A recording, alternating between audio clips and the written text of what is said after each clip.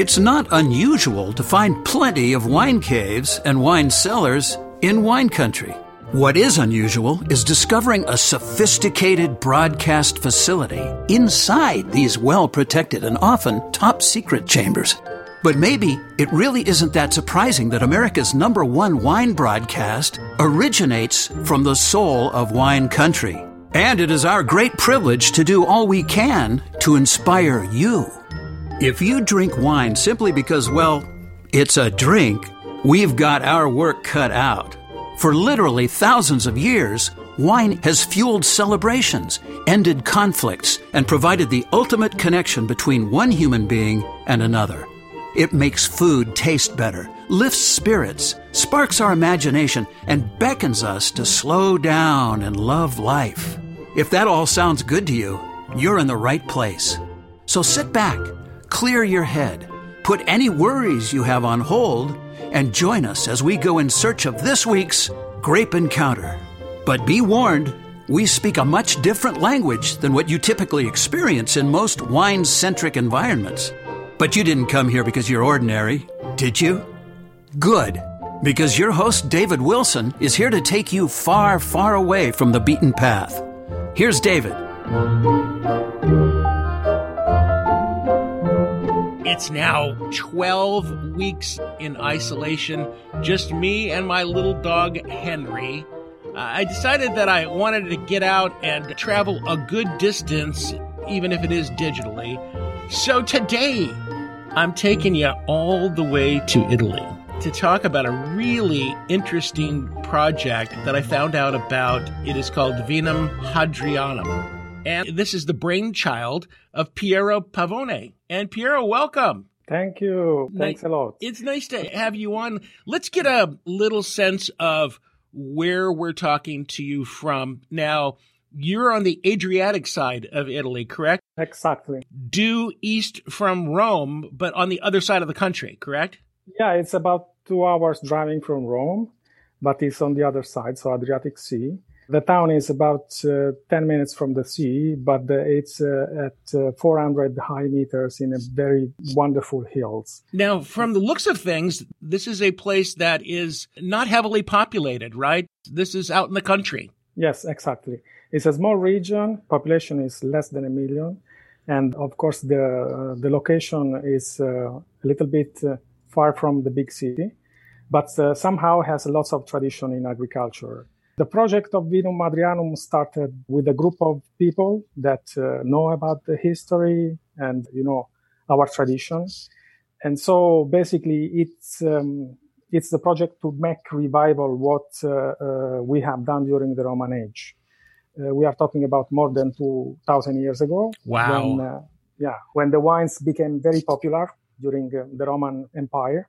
And the wine produced in these regions became one of the most expensive in the whole empire. So, starting from this lovely story, we tried to put all the, let's say, the best things that we have in our land. So the location, the land, and the way we produce wine, and the kind of grapes that we have. So this is what's really interesting, and this is what drew me to this interview. The method used to make these wines is really quite different than what you would see at, nearly all wineries, chateaus, any place that produces wine around the world.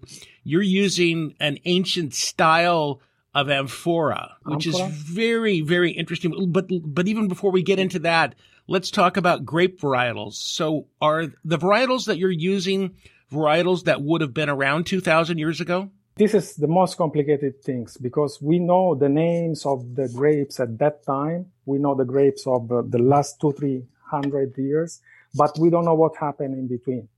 So there is for sure something similar that at that time used to be. But, with 2,000 years, it's quite impossible to have the confirmation that the actual, for example, Montepulciano was the grapes used during the Roman Empire. or the actual, let's say, Pecorino or Trebbiano used to be the white wine at that time. But probably there are something, because they are unique in our region, in a few regions. They come from few regions. So also what is described by the ancient writer about our wine that was aged for a long time, probably this is the same characteristic that we'll find again in the Montepulciano. And also the Montepulciano is a wine that can be long macerated. And this used to be the styles that they used to make. Put the maceration inside the amphora and let be in maceration for 3 or 4 months. So these wines will never see a wooden barrel. Is that correct? No. We said the grapes need to, the trees, the vineyards need to grow from the clay and need to finish to the clay. So the land is made by mainly clay, and the amphora is made by the same clay. So this is really fascinating, because the amphora, first of all, these are quite large. They would hold about how much wine, would you say? 1,000 liter. The average is, then you can have smaller or bigger, never. But then the clay that is used to make these vessels is the exact same clay that okay, we have the territory is the same. Then we cannot say that is the same where we have the grapes. Of course, that's impossible. But it's the same territory. So we are talking about the place where we are producing amphora is in an old town, very famous for ceramics, which is called Castelli. Castelli it's famous everywhere in the world because there are so many artists that build the ceramics through, let's say, artists.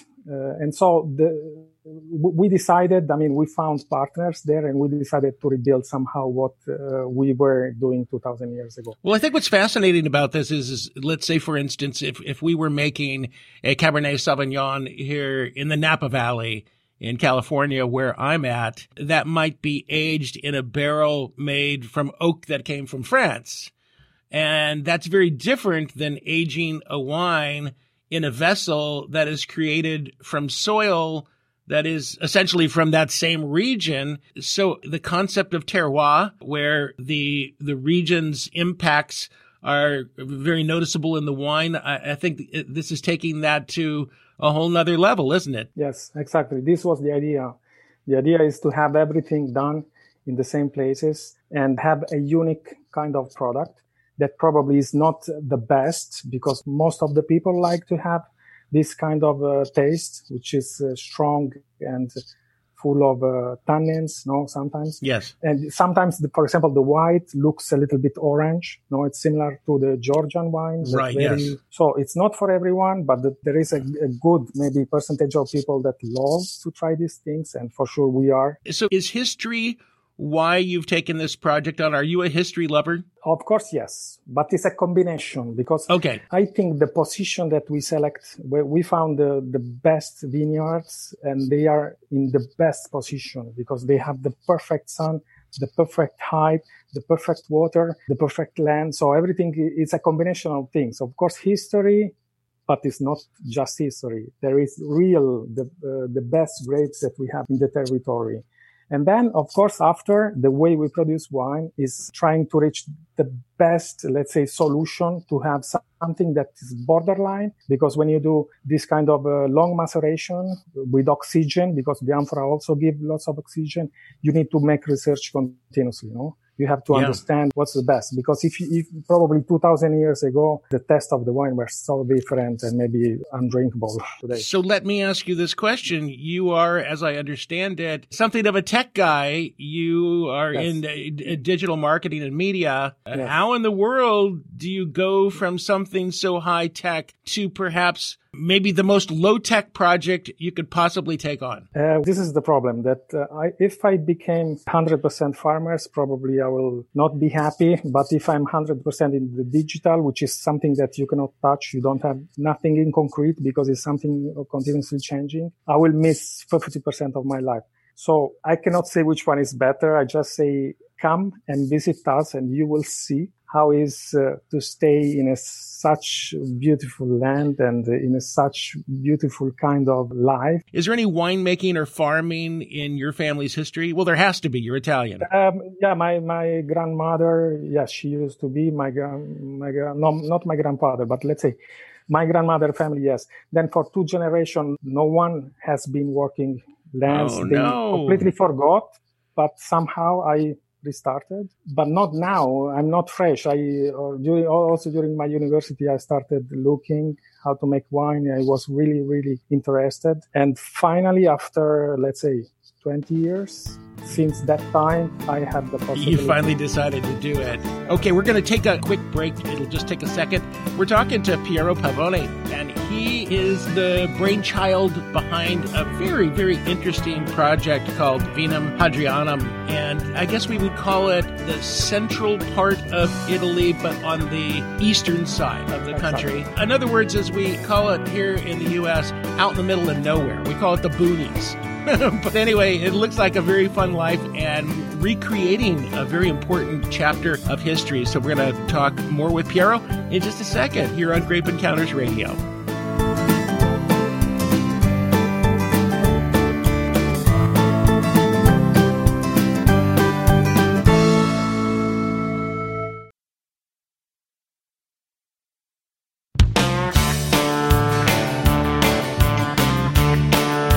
David is back, and from the look of things, he's as revved up and as ready as a rodeo bull with an unwanted cowboy on his back. Bad metaphor. After all, the chances of keeping your wine in the glass while a bull is trying to 86 you from the party are slim to none. All right, back with Grape Encounters Radio, and I'm making a list, and it's a very long list of places that I want to go visit when I am allowed to leave my home and my studio, and one of those places would be in Italy. I'm getting to know a bit more today about a really interesting winemaking project, Vinum Hadrianum, and it is the brainchild of Piero Pavone. And if you go to Rome and you travel about 2 hours east, you'll be near the Adriatic Sea, and a very, very interesting region, very rich with history. Let's talk about the crews of ancient times there. There were, 6 or 7 of them? Is that correct? I mean, there are different writers, so it's quite impossible to mention all of them. But if we consider what Diocletian Emperor said, he put the list of the most expensive one. We are talking about 3 or 4. And for sure, one of these was the Hadrianum, because it's in the Picenum area. So then it depends. If we collect all the one mentioned, probably there should be 7 of them. Historically, the Roman has not been the first one to produce one, of course. There are probably Georgian that started 3,000, 4,000 years before the Roman. But the Roman were very, very focused on the quality of the wine. And they have been the first one to let the wine stay longer aging, no?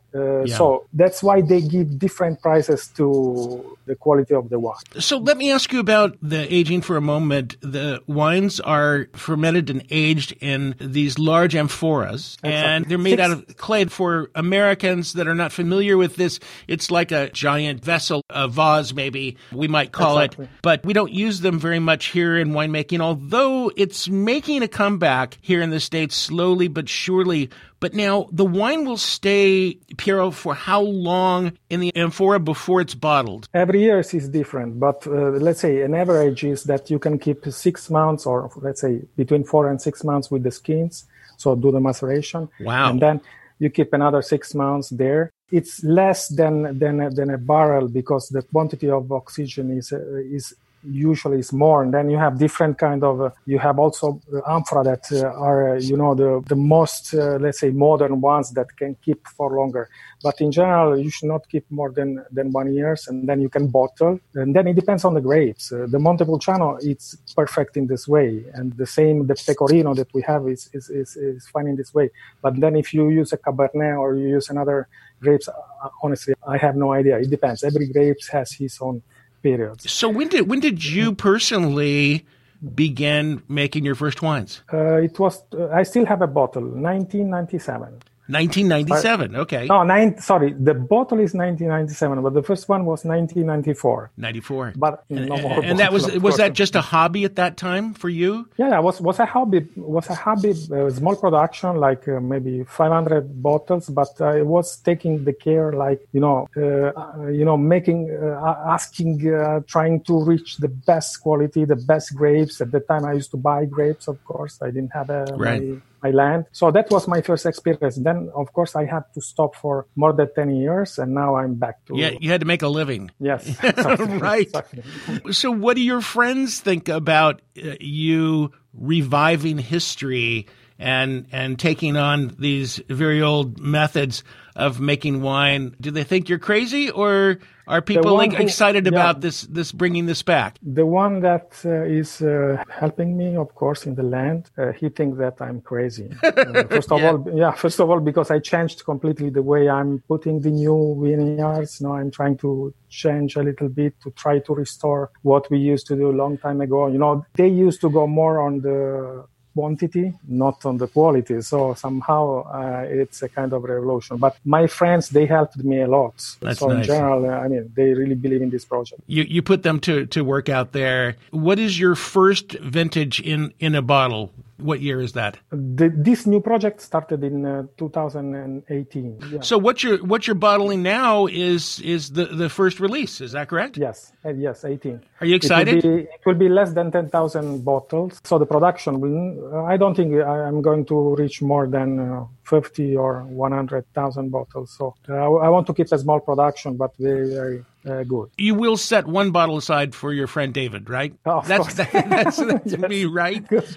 Okay. Hey, very quickly, we only have like a minute left, and I'm sorry. We're going to catch up with you a little bit later on as soon as I get my bottle so that we can taste it together. And I promise you, I'm going to come out there and visit you sometime. But tell me briefly, in Italy, you had a very, very, very terrible time with the COVID-19 virus. How are things now? Now, I see it looks gone, even if it's not, because just 2 days ago in the north, they had new cases, that scared us a little bit. But when you look the numbers, we are talking about really few cases. So the worst has passed away. That's great. That's great. For us, was very bad because we were, after China, we were the first one who from day 1 to day 2, we changed completely the life. And so it was really dramatic. March, April, somehow it was okay. And now I think everyone is feeling a little bit getting back to normal again. Yes. Okay, yes. and then my last and most important question to you, Piero, is if I had a bottle of your wine here today, and by the way, I forgot to tell you that I'm half Italiano. Okay, my mother. Oh, fantastic! My mother's family name Scaccianoce, right? To break nuts, right? To break nuts. Yes. Yeah, exactly. Which is more true than you realize. So, if I was going to cook a to go with the wine, what would be the perfect thing for me to create? Which one? The Montepulciano, the white or the... Yeah, the Montepulciano. The Montepulciano, you need to have meat, beef done in the oven with the kind of brassato. I don't know. I know. Yeah. Okay, so just roasted in the oven. We have a wonderful dish here in Abruzzo, which is called arrosticini. Arrosticini is small sticks with small pieces of meat that are amazing. And this is maybe the best dishes. I will have to look that up. Okay, well, listen, I'm afraid that's all the time that we have, at least for this subject. I sure appreciate you coming on with me. And also, I'm glad that you reached out to me, too, because it was so nice to hear from you. And then got to look at your project, and it just looks so interesting. And it's neat to see somebody who's a high-tech guy who has a great love for things that are simple and old and historic. That's wonderful. Thanks a lot. Thanks so much. You're very welcome. Okay, so if anybody wants more information, you can go to the website. It's vinumhadrianum.com. Exactly. So it's spelled this way. It's VINUMHADRIANUM, and that's where you find more information on the project. I appreciate it so much, Piero. We're going to check back with you at a later time. So appreciate you coming on. Stay safe where you are at. And we're going to be back in just a second with more Grape Encounters, this time coming from, the Sonoma Valley in California. So from Italy back to Sonoma and then out to you all here on Grape Encounters Radio.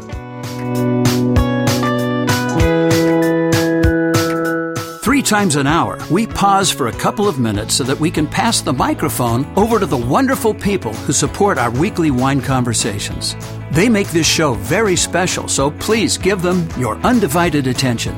If you don't, we may decide not to share the good stuff with you. We'll be back before you know it.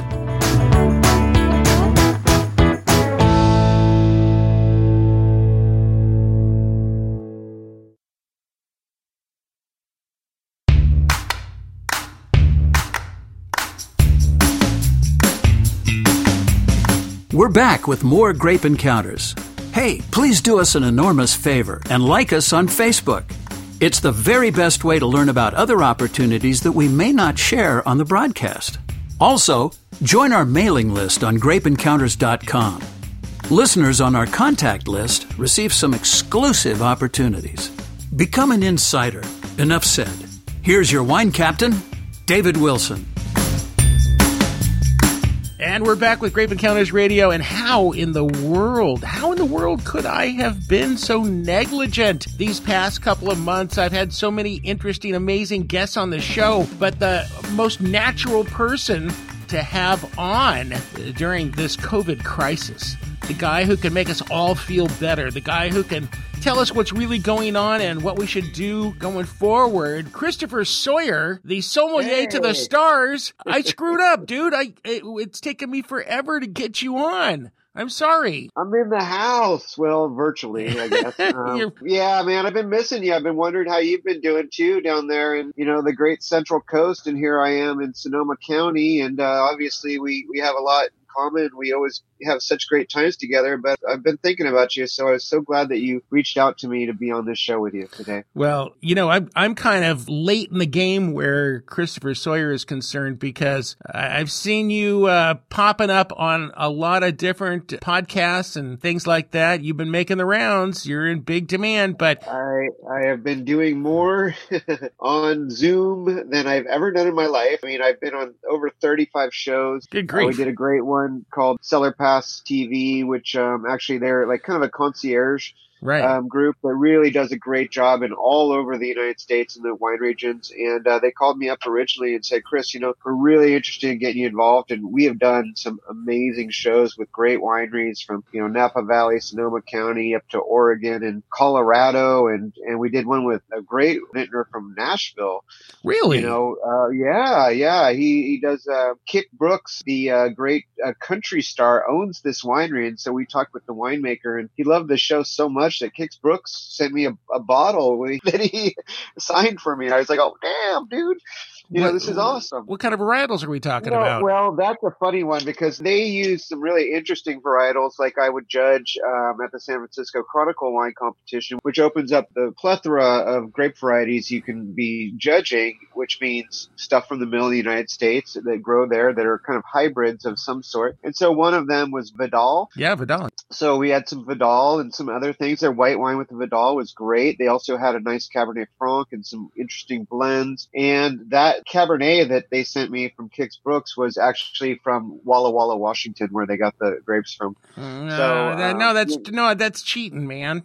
Well, hey, they do something from, I believe it's from Lodi as well. But hey, you can only grow so many grapes in those areas. The humidity is too high. Their season is not like ours. We live in a very, very special place on the planet. The West Coast is very special, from Central Coast up to us and into Oregon and Washington. There's just some real special places here. So if they're going to make great wines in Texas and Virginia and places like this in Tennessee, they also do have the ability to reach out to us if you need to kind of bottle something that people will be interested in there. And maybe it'll be also something where people buy something from Washington State or from California and go, you know what, we need to go there. And that's right. They do. They need to come visit us, of course. Well, you know what? There's plenty of leftover grape juice. That's for sure. If people want to make wines in some other part of the country using juice from the West Coast, there's been a glut, right? And there's going to be a big one this year, I think. Yeah. A little bit, but it's been a tradition that goes way back. I mean, before Prohibition, this was the common thing is that they would order grapes, to be sent. I don't know how they did it through Morse code or something like that, but to be sent to their houses, on the East Coast from California that would be trained there. They'd be taken by train to the East Coast, and people would make wines from these grapes. So it's not super new, but it's just kind of cool. They want to make great wines, and there's certain things that they just can't grow there, so they reach out to the people that can do that for them. All right, let's talk a little bit about this new dynamic that we're dealing with right now. I think we've all gotten pretty good during the past couple of months at enjoying wine in some different ways. I'm getting a little tired of the term virtual wine tasting. It's a bit overused now. Maybe we could come up with some, new ideas. But my question is this: as we are starting to see restaurants reopen, tasting rooms not quite yet, but in your summation, Christopher, what are the things that are changing that you think we're going to have to get used to living with, and it's just going to be the new dynamic going forward? Yeah. So think about wine country, and just when we used to just drive down, some of these little highways and just pop into wineries and have great times with that. Yeah. And I mean, that's like a classic example of where you just kind of pull over, you do it. Sometimes you needed appointments, sometimes you didn't. But now you really have to have appointments. You have to realize that they're going to require certain things from you. I'm not sure about masks at this point, how that's all stipulated, because we're really dealing with more on my end, the restaurant end, but it is really something where we have to kind of follow the same guidelines as we're doing in grocery stores. We have to be 6 feet apart from each other. We have to be at most points probably wearing masks or some version of that, or being in kind of isolated areas. I mean, you see some of these funny, which are cool. They're cool, like restaurants like in the, Manhattan or something, where they just bought a bunch of shower curtains and they put them between the tables, these plastic shower curtains. So you can see the people over there, but you're not next to the people because you got a shower curtain between you. So, well, there's going to be techniques like this. I think the advantage, especially I think in Central Coast and in places like this that have space is an advantage, because in the old days, oh man, I wish we could just fill this place. Now you're going to be the people that actually do fill it, because you do have space where you can take people and put them in separate little sections outside and really kind of, make sure that they're being served correctly. There's a lot of things I'm not really too sure, because I haven't really read the requirements for wineries quite yet, just because I am more of a writer, sommelier, kind of overseer of a lot of things, consultant for a lot of people. And I do a lot of more spoken word things and, obviously writing and traveling. I think it's going to be interesting from my perspective too. And I will be down in the Paso Robles area, as I told you, because I'll be judging the Central Coast wine competition, which is, to my knowledge, will be the first competition. Well, you know what? We're going to do a rosé competition up here. I think it's the second week of June. And then the week after that, we do Central Coast. So when you come down here, I will make it a point to purchase a brand spanking new shower curtain. Okay. Right on, man. Right on. And so you and I we'll maybe just we can look at each other and call each other and like kind of talk to each other through the shower curtain. What if we showered while we're talking? Oh gosh, here we go, Dave. I'm not talking about, anything, no nakedness. I'm just talking about, we wear one of those old 20s style one-piece bathing suits for men, and we'll, kind of be a nostalgic kind of a thing. We'll have some fun. Now, seriously, though, wine appreciation is such a personal, intimate experience. The whole, just this whole thing with, not that I'm against wearing masks or taking all the necessary precautions, but come on, it already feels so weird, and it's so contrary to what wine is all about. How are we going to get around that? Well, let me say this, okay? I'll talk on behalf of Scott Harvey, who's one of the great legendary winemakers of California. He started the Menage a Trois and Folie à Deux brands, and then he started his own brand up in the Sierra Foothills. He's actually a member of the Wine Institute and the California Grape Growers Association. He was on our show for Cellar Pass TV a week ago, and he had a really insightful view of it. He said, we'll start when we are assured we're not going to make mistakes. And so it's a very slow process. So, I mean, as much as I want to go out there and really go visit my friends and make sure that they know that we all love them too, that make these great wines, I think we're doing the best we can through the ways that we are. And we'll talk about that in a minute. But I think that it's going to be a very slow process. And I think it's going to be a super strange learning curve where we just aren't sure. But I'll tell you it from the restaurant standpoint, because, I've got the great restaurant Gravenstein Grill in Sebastopol, which has been great success. Oh, hold on to that thought for just a second, Okay. because we don't have time to do it before Sure, the break sure. here. So we'll do that. But anyway, we're talking to Christopher Sawyer. He should not just be called the sommelier to the stars, but also the touchy-feely sommelier. Every photograph you'll ever see of Christopher Sawyer, he is all just in there with whoever's in the photograph. It's not like stand there and snap the picture. It's very intimate. And this is going to be especially difficult for guys like you who are touchy-feely. I like people. What's wrong with that? I'm sorry. Well, I know it's fine, but maybe, you know what? You and I could be the creators of the full body condom, where you just Oh boy. I think this is another show we should talk about this one. Yeah. No, really. Just put this, kind of a thing like that over your entire body, and then you can hug or do whatever, right? Okay. Okay. All right. Or maybe not. Okay. We're going to be back with Christopher Sawyer, sommelier to the stars, and wise sage who will help us to acclimate to the New World Order right after this on Grape Encounters Radio. We've got to take a breather for a minute or two. Don't go away. Remember, if we don't let the wine breathe, it's impossible for the show to be done in good taste.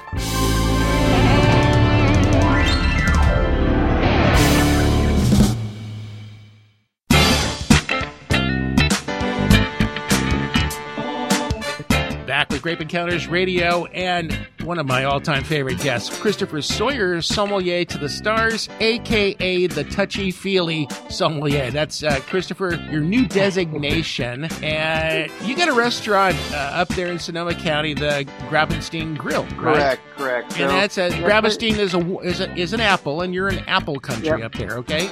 We are. This was where Luther Burbank invented that famous apple, and it's very well known up there. Not as much grown as used to be, because we replaced it with a bunch of killer vineyards, but you will still find them there. So what are you all doing to make people feel better? You guys are going to be opening, in the next week or two? Is that about right? Yeah, we were shooting for 2 weeks. We're really excited about it. And I think that this is really the framework that people need to go by, especially from the restaurateur and winery standpoint, is to make the people feel so happy that they chose to come and visit. Because I think that there's still this kind of, withholding kind of thing where people just are still a little bit spooked. Maybe we should go, maybe we shouldn't. We just want people to feel like they've got options, that they're being taken care of, that we are following all the rules and over exceeding their expectations from us. As soon as possible, I want to start doing my weekly Wine Wednesday pouring person. We have a section of the property already set aside for that to happen, with the people stepping up to the actual bar area,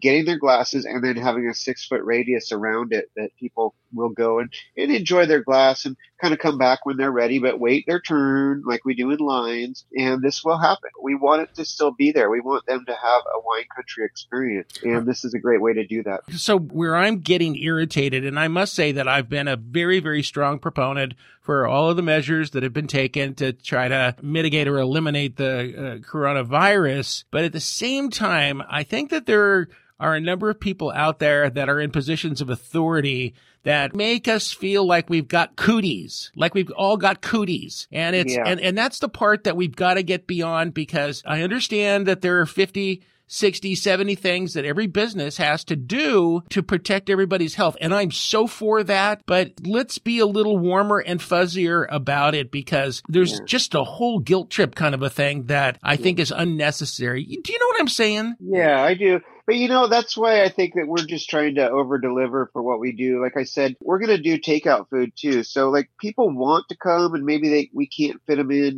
We do have a lot of space and that's an advantage to us. But, we want to use that same menu and do takeout, which we haven't done during this period because, it's a big building. We can't just keep our lights and refrigeration units on in every part of it. So we just decided to close, like everyone, and not do any takeout and I do, hey, believe me, I've got great examples of takeout food that we've had, and we've really been supporting the local producers and great restaurants around here and buying wines right from their little stock where they sell it at retail, which is crazy because that's actually not legal by usual terms. But because the governor has allowed us to do these kinds of things, you can just sell it at kind of retail prices instead of, making the people feel like they were being gouged. Yeah, that's nice. So by what we call the 3-tier system, which is the distributors in the middle. So we're trying to figure out if there's ways we can do these kinds of things and still provide even the wine for them to take home, just like we would go down the street and go to a bar where they come up to the door to meet you and, okay, you want a Bloody Mary, you want a Greyhound? Okay, let me make that. And then they come out with a plastic cup for you and you take off. I mean, that sounds great. I mean, you do it all the time in Florida and Bahamas and things like that. But, is that something that we're going to do now? Who knows? Let's get it started. Let's find out where things happen that they maybe shouldn't have happened. And let's not make sure that these mistakes don't result in more virus spreading. It's a long-term thing here where it's not going to be like we're all hanging out at the same winery, at the same wine bar there. We're all, hey, can I try the next one, please? Right next to the person that's like, oh yeah, you're from Texas, huh? It's going to be a little bit different than that. Even though we want it to be like that, I certainly hope it will be before the end of the year. All of us that are in some form of the hospitality industry really have to focus on inventing new ways to make people feel more welcome, warmer than ever. And as this becomes the reality that we settle in on, we're going to have to figure out better ways to communicate. That's all it's to it.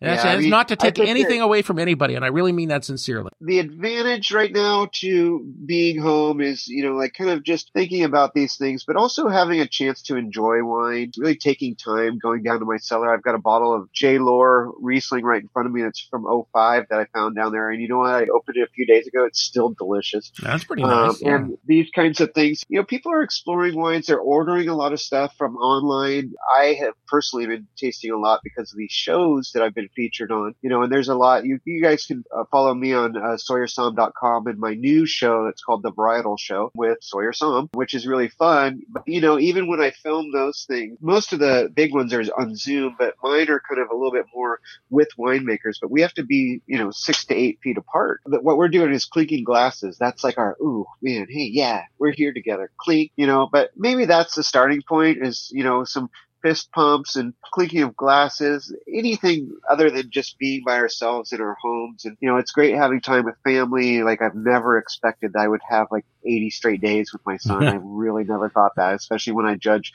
up to 21, 22 a year. But it's also enjoying what you have and, appreciating life. And I think that a lot of people have used wine as a really good tool to just kind of explore things maybe that they haven't even really done before. I wouldn't doubt that there's a few people out there that love Cab that really started lurking around about Pinot and things like that. Drinking a little J. Lohr Riesling, perhaps. Hey, Christopher, guess what? We're out of time. Guess what? Never. I can't believe it. But you know what? I'm going to leave you with this thought. I'm going to create a little invention, okay? It's going to be a little thing that I can just fit in the palm of my hand, okay? And it's just a little button, and it's a little sound effect device. And when I hit it, it makes a clink sound. Okay, so I like it. Do you like it? Great. So I reach out with my glass to you, but I don't actually touch your glass. Yes! That's done with my earphone and my opener against a good bottle. Wow. That's some Clink. We'll call you Colonel Clink. That's great. All right. It's Sawyer, SAWYER, Som, SOMM.com. Tune in to everything that Christopher is doing. He is the man. If you just want to have a permanent smile plastered on your face, then follow Christopher around. Hear, hear. If you see people following you around, Christopher, those are my listeners. All right. Hey, that's going to do it for Grape Encounters today. My very special thanks to Christopher for coming on. We're going to be back here same time next week. So have yourself a very, very fine Memorial Day weekend. Cheers. I wasn't expecting that. Well, this episode of Grape Encounters is in the bag. It's hard to imagine you haven't missed some episodes, so why not hunt them down at grapeencounters.com or on iTunes, Stitcher, TuneIn, and other podcast sites. Grape Encounters Studios are located in beautiful Atascadero, California. That's Central Coast wine country, baby. Come visit us, but be warned, you won't want to leave. That's okay, we have a spare bedroom, but it's 55 degrees and full of old bottles.